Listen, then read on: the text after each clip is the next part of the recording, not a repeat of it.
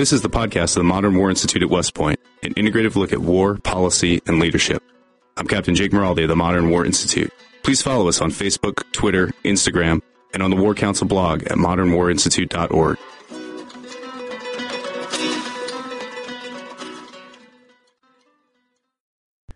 This week on the podcast, we're talking to Eric Schmidt, New York Times reporter and author of Counterstrike. If you enjoy the Modern War Institute podcast, please rate us on iTunes and comment at the War Council blog at modernwarinstitute.org. Eric Schmidt, welcome to the podcast. We're talking about articles that you've written recently about Libya and Boko Haram. In both of those cases, the U.S. response is sort of in the process of evolving, and both Libya and Boko Haram as case studies seem to be evolving in similar ways, where we're moving into a more aggressive stance as far as deploying special operations troops and supporting local forces with air support, whether it's manned or unmanned, armed or unarmed. Can you comment, based on talking to the people you have in writing these articles, about how that evolution is going and why it's happening that way? Sure. And I think it really dates back to the president's West Point speech, where he talks about this shift away from large land wars in places like Iraq and Afghanistan, where you had well over 100,000 U.S. troops on the ground, and how can we help protect American interests, guarantee our interests, without having to commit large ground forces, A, that are now politically unpopular here at home, B, quite costly, and C, in some cases, are actually counterproductive in that they just kind of feed into the jihadist or terrorist narrative that these are occupying or invading forces, and just provide grist for their recruitment platforms. And so I think you have two examples here, starting with Libya, going back, to the campaign, the campaign the U.S. helped support back in 2011 that ended up ousting Muammar Gaddafi. And this was an example where the U.S. did not want to have a frontline role in terms of at least the fighter aircraft that you had, in this case, France and Britain, two frontline European states that were ready and eager to kind of take that role on. Obviously, it was kind of more in their geographic area, but they still needed the support of the United States in very significant ways, whether it be in terms of intelligence support, refueling support, just transport in general, moving troops around, things like that. And then when it came to kind of providing munitions, even in that case.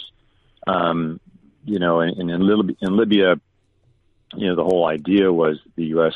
would support this. And, of course, the famous anonymous quote, leading from behind, it gets to the situation where the president and his top advisors here in Washington believed that they would support this effort, support the democratic forces on the ground that had ultimately ousted Gaddafi, but then really the follow-on would be up to the Europeans. Right. And there's been quite a bit written about that since then. Now that ISIS has gained a significant foothold in Libya and now poses once again a new threat to kind of American interests in the region, the U.S. is having to examine how can they try and go after that threat, defeat that threat, but without having to put, again, large forces on the ground. And so what they've been doing is, on the one side, being, along with their European allies, very aggressive in trying to support the political process of forming a unity government. They're basically bringing together the various factions, the two principal political factions, and then many of the warring militias on the ground that are fighting each other, kind of unify them politically and kind of unify these and rally the militias so that they're, instead of fighting each other, will fight against these foreigners who've come in, particularly around Sirte and some other places, and go after them. And so the tricky thing in Libya for the United States is not wanting to kind of repeat the mistake that they made, arguably, with ISIS as it developed in Syria and then swept first into western Iraq and then down through Mosul. Right. Just kind of basically leaving it up to the Iraqis to kind of deal with this with some fairly peripheral assistance. I mean, they really kind of took their eye off the ball there. Now there's plenty of warning that the ISIS affiliate in Libya is expanding. by some Pentagon estimates, between 5,000 and 6,500 fighters, with not a lot of resistance, frankly, on the ground, since there really isn't an effective government in which to back. And that's part of the problem here, is that the U.S. and its European allies do not want to get too deeply into this militarily without some type of government, or at least local forces that they can support. In an ideal world, you'd have a unity government stand up. They would request Western assistance, including from the U.S., and then you would probably have small numbers of special forces from the U.S., Britain, France, Italy, that would help train and advise several of these militia groups and carry out attacks against ISIS, following what I reported this week would be kind of an opening barrage of airstrikes against a number of ISIS targets in Libya. Right. So you would have coalition air support, militia ground forces working together, and all kind of knitted into this operation with U.S. and other European advisors who've been in and out of the country over the past year, trying to identify groups they could work with, do a little bit of vetting, maybe even anticipate what kind of equipping they might need to have. But on the flip side of this is, as this threat grows, and if they don't get a government in place that they can go in behind, there is the option of having to go in unilaterally, or at least a Western response, because the threat to the West is just too great. That's certainly not the desired course of action, because then you run the risk of having the Libyan people on the ground. The militias view the coalition as the enemy. They're the ones who are bombing us, and certainly that would be a narrative that you can imagine ISIS would try to promote. Right. Here we go once again. Yet another Western air bombing campaign, and it would feed into what's kind of a unique Libyan narrative that Gaddafi reinforced over 40 years in power, is that a very strong sense of nationalism, that you're Libyan people, you may be small in numbers, but you're great history, and protect everything you can against these foreigners who want to ultimately have they have ulterior motives, wanting to come and help us, might want to take away our oil, other assets. So there's a real strong desire to kind of avoid handing that kind of narrative to ISIS and other extremist groups in Libya, but at the same time not letting this threat grow to a point where it's going to be really tough to degrade if and when you have to do that. So that's kind of the Libya model.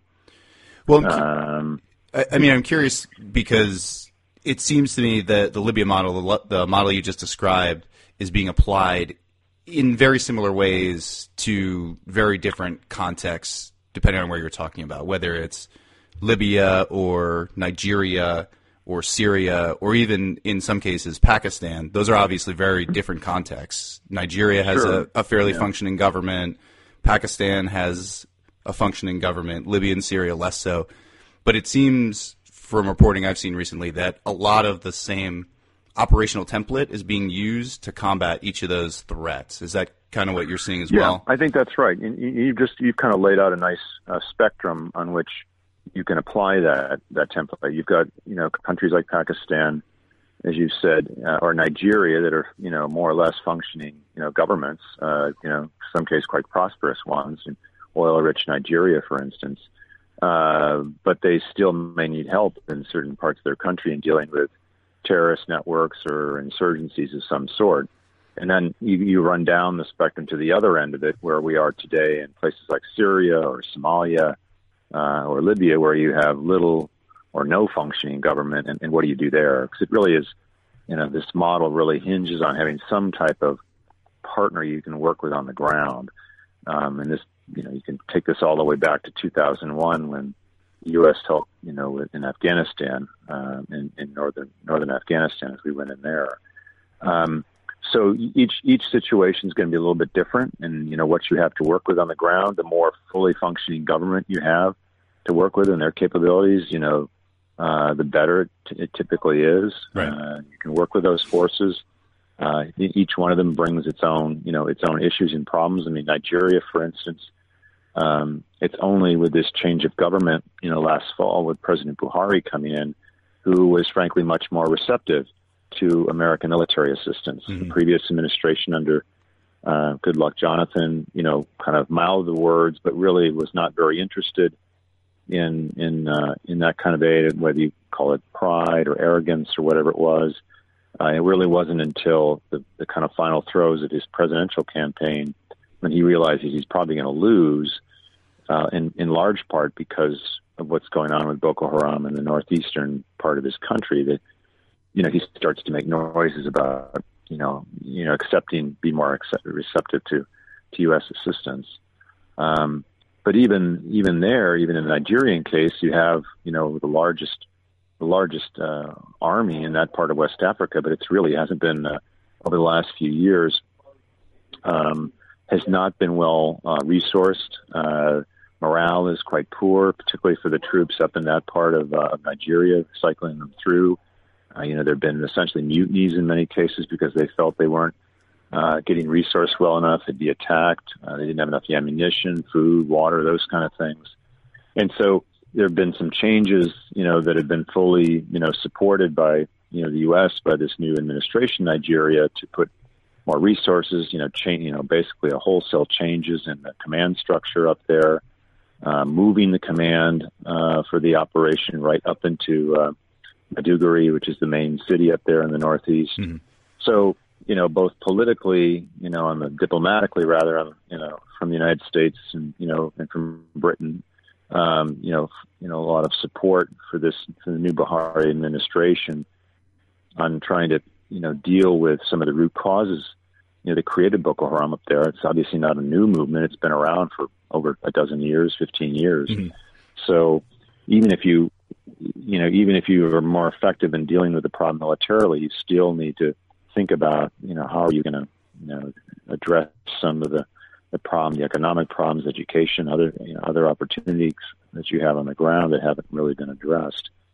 And so now you have the U.S., trying to kind of put together, as they try and do in all these instances, in all these countries. It's not just kind of a military solution, but thinking more holistically of, what kind of aid program will we have, what kind of diplomatic initiatives can we help this government with?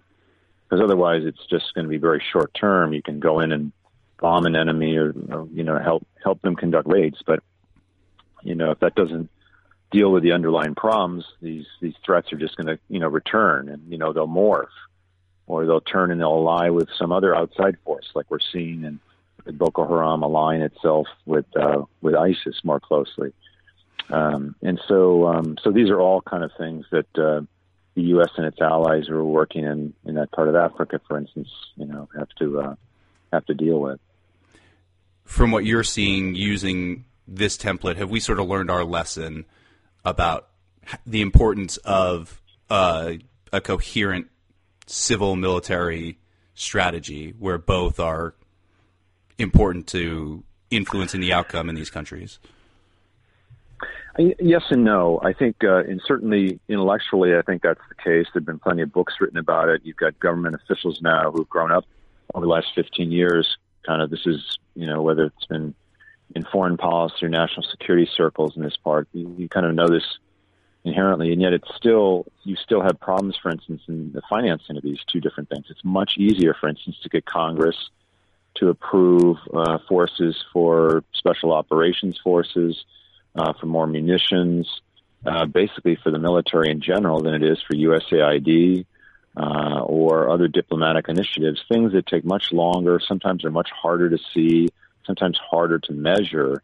And so even though they cost a lot less, it's very frustrating, I think, even for people increasingly on the DoD side. Former Defense Secretary Bob Gates was famous for saying, he wanted to share as much of his wealth as he could with the State Department because he recognized that, if he could help promote some of their programs, it would, perhaps head off the need to use military force in some of these kind of countries. I think it's getting better, and I think over time you can't help as more and more officials have had experience in this, and they kind of learn, but still you kind of get frustrated because you look at some of this and it appears it's kind of like we're having to relearn these lessons through each contingency, and you just kind of. Well, that was going to be my next question. Was you mentioned that in theory we seem to understand conceptually that this is important. I was curious what if in practice we're seeing that actually used as part of this operational template, or if it's something that's still being neglected in the practical sphere.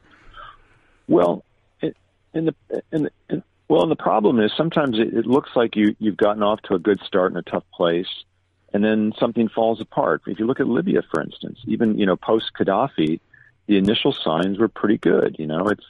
They had elections. We were starting to have an aid program again there. You had an embassy running, and then the security situation starts to go south. They didn't manage the militias right. And pretty soon, the security problem starts overwhelming the aid and development programs, and you're not going to get aid workers going out in places where it's dangerous. And then when the security finally just collapses, and kind of Benghazi becomes the symbol of the U.S. and the Western presence in Libya, the whole thing kind of devolves. And same thing embassies pull out, and you basically have this civil conflict. Same thing in Yemen. You had the Arab Spring result of removing a dictator there, of Saleh, with a guy Hadi who seemed to be much more in tune with, working with the West in a pragmatic way. You had both. It seemed to be a balanced approach of military training going on, helping the Yemeni security forces train at the same time. You had not just U.S. but other Western assistance organizations coming in and helping this incredibly impoverished country, but it's so fragile. All the institutions are so fragile. It doesn't take much, so that when you have the things kick off with the Houthi and they kind of run south, the government collapses, and pretty soon Yemen is where we are today, and we've got a big story that's going to run probably early next week about what's happened in the last year in Yemen. So. Part of the problem is many of these countries, they just don't have the kind of enduring and durable institutions that are able to survive these jolts, that come, as we've seen with the security downturn or something else that doesn't work. They don't have democratic, and I say that, small d democratic traditions, even representative traditions of representative government. What we're learning, and you may have read my colleagues' two-part series on Libya that they did just last week, the Gaddafi essentially robbed, 2 generations of Libyans of any kind of alternative form of governance. I mean, so he's gone, then what? It's like nobody had any experience. How are we going to run this country other than just kind of reverting back to these kind of tribal, militia type arrangements and, people banding together just to survive in these countries. But it's a very sobering, I think, time for policymakers to go through this, thinking, we've tried to impose, an American solution on places like Iraq and Afghanistan. That hasn't helped. Ultimately, you pull out. You try a light footprint, as we did in Yemen and in Libya, and that didn't really work out. So I think where we are now in this kind of arc, if you will, is trying to find some kind of hybrid. At least this is the Obama doctrine, if you will. We'll see what the next president brings in, of really trying to identify what is in the, no kidding, American interest, national interest. What are we willing to sink a fair amount of blood and treasure for? And then what's the next ring out? What will we do to help support indigenous security forces? How can we help support, regional partners, as we're seeing more, or allies who have more of a stake in the region, as we see with the French in West Africa? Or in the case of Yemen, backing this kind of ill-fated war that the Saudis, launched without really thinking it through. These are all the kind of the birthing pains of this new type of policy as we're kind of going forward, and having to kind of learn along the way, and how these kind of arrangements will work in the future. That's a nice segue back into the broader focus question I had next. It seems like what you just talked about and called the Obama doctrine, the combination of a more robust civil engagement, proxy support, as well as aerial support, that model, is being applied, like we talked about earlier, in a lot of different contexts. So does that mean that it's considered effective, or are we still trying to determine how effective this method is? I think rather than experimental, I would say evolutionary. I mean, I think you've gone from kind of one kind of premise that you have to go in big. That was the idea, going in big to destroy Al-Qaeda or to destroy what you thought were, threat from chemical, weapons of mass destruction in Iraq, to something much more limited. That's both dictated by, the financial pressures of just not having the money to pay for these things anymore, as well as the political exhaustion of just not, Donald Trump notwithstanding, of willing to put 20 or 30,000 more troops on the ground in one of these conflicts. It's just, the political support just isn't there for these kind of things. And so I think, people are looking and trying to kind of take measure of, okay, we certainly don't want to go back to that high-end model. But on the low end, it looks like maybe we should, maybe we need to do a little bit more of that. But there is, I think there is, probably a little bit more way of trying to anticipate some of these issues, through intelligence. I mean, you just can't. I mean, the Obama administration on Iraq, for instance, in 2011 we didn't get the SOFA agreement, so they just basically said, okay, we're out of there. We're going to pull out. We'll have an embassy there, but we're just not going to have any kind of residual military force, despite the strong recommendations and part of senior military leaders that would be a good idea, just to kind of, nothing else, to have more eyes and ears on the ground. So maybe there's this sense that, okay, you have to have, in some of these enduring conflicts, you're going to have, a more, robust, enduring force. Small, but still enduring. I think we're seeing that evolution, right now in Afghanistan. The president initially was going to go down to just an embassy force of about 1,000 people. Now we're looking at a situation where we're at just under 10,000 with a glide path to maybe 5,500. But I'd bet you a lot of money that number's not going to happen. I mean, I think in the end they're going to recognize they don't want to repeat the mistakes they made in Iraq, and they'll probably stay, if not at right around where they are now, maybe just a few thousand, less than that. But the idea that you still need, and this is with a government that wants you there. The Ghani government is very supportive, unlike the Maliki government in Iraq, which wanted us out anyway. So that kind of made it easier politically. So I think you're going to look at that. And then, the whole ISIS, at least, ISIS equation right now, I think is what's dictating, our levels of assistance in a lot of these other places. ISIS has replaced Al-Qaeda as kind of the most serious terrorist threat, outside, external terrorist threat to the United States. And so it's kind of, how do we combat that? It has to be done in a coalition form. It has to be done much more smartly than it has been to now, not just militarily, but thinking through the social media aspects of how they're so much more sophisticated than Al-Qaeda ever was, using social media, propagate their vision, to recruit, to do all sorts of other things. And so, I think those are the kind of things. And then you just have to kind of recognize that, despite all the best planning you have, a lot of it is just, kind of out of our hands, frankly. I mean, looking at like Arab Spring, we can't be so arrogant as to think, the U.S. can come in and kind of sort out what are ultimately the destinies of these Arab countries. It's ultimately up to them how they sort it out. But we can be smarter in thinking how we support that. And so that's hard, I think. It's just because it's a different vision, I think, of kind of foreign policy. It's a different vision, kind of national security, and how you kind of, both pursue American national interests, but understanding what's going to play effectively on the ground in these countries, in these regions.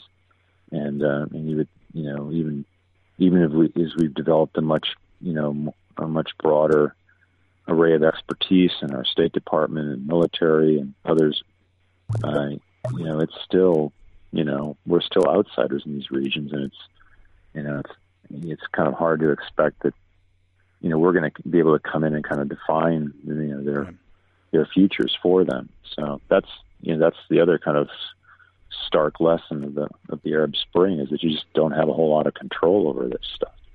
You're having to forced to manage these things that are happening very quick.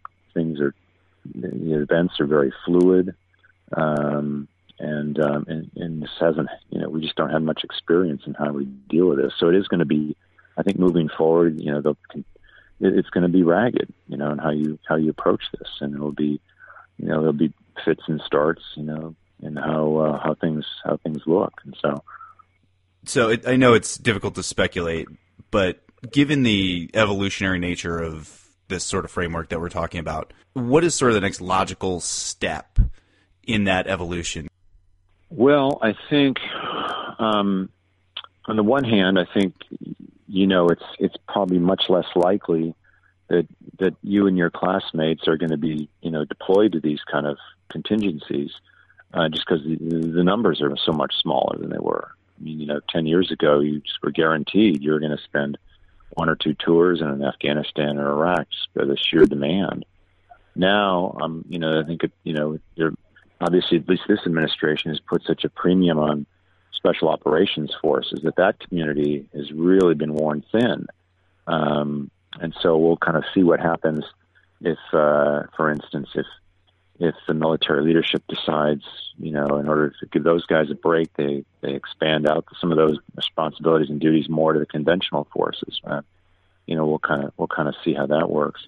I mean, I think it underscores more than ever there's still the need to have very flexible, fluid, and nimble thinkers when it comes to the next generation of military officers and diplomats, and you can't really be rooted in any one kind of orthodoxy. You've got to be ready to pivot and respond to changes. And since so much of what we're seeing now, particularly on the terrorism front, is being dictated by these impulses on social media, it's really tough to kind of anticipate kind of what the next step is. And so you have to kind of be, I think, really supple in your thinking and be prepared to kind of go in many different directions. But coming back to some fairly core principles, and we talked about this in a book that my colleague Tom Shanker and I wrote, 4 or 5 years ago now, Counterstrike, at least in attacking terrorism, and I think this is dealing with many of the problems, it has to be a holistic approach, using all functions of not just, U.S. national power, but, international coalitions. And I think in this campaign against ISIS, the international coalition was a little bit slow to kind of get the band back together again. I mean, they were humming along pretty well in driving Al Qaeda into the ground in Pakistan. I think people got a little bit complacent, a couple of years ago, late 2013, early 2014, that maybe we could put that problem to rest, and things were looking pretty good. At least on the Al Qaeda front, yes, there were still challenges in Iraq and Afghanistan, but maybe there were optimistic signs. And out of those kind of ashes bursts ISIS, which is a much more formidable threat that's got the ability to encourage actors outside of its core areas to take action on their own, and or to inspire affiliates to kind of rebrand themselves under the ISIS name. So there's, whether it's in the military community or intelligence community, I think, we have to just be much more prepared to deal with these kind of ever-shifting type of threats. And then as we see with Russia, kind of resurgence of the classic kind of nation-state threat. And how do you kind of, on the one hand, allocate resources and intellectual capital toward addressing that, and obviously still an existential threat that Russia poses with its nuclear arsenal, but still having to deal with the terrorist type of threat that we've been dealing with now for 15 years and thought we'd been pretty good at it in getting after. So that's kind of the other challenge, is kind of toggling between those two very kind of different problem sets. Well, great. I think that's a good place to stop. I appreciate you taking the time to talk to us, and look forward to reading the Yemen article coming up. Okay, great. Good luck with your podcast. If you'd like to find additional research, op-eds, and other original ideas from the Modern War Institute, please visit the War Council blog at modernwarinstitute.org or follow us on Facebook, Twitter, and Instagram. You can find new episodes of the Modern War Institute podcast on iTunes and Stitcher. The views expressed in this podcast are those of the respective participants and do not reflect the official position of the United States government. For the Modern War Institute, I'm Captain Jake Maraldi, and I hope you'll join us next time for more in-depth conversations on war, policy, and leadership.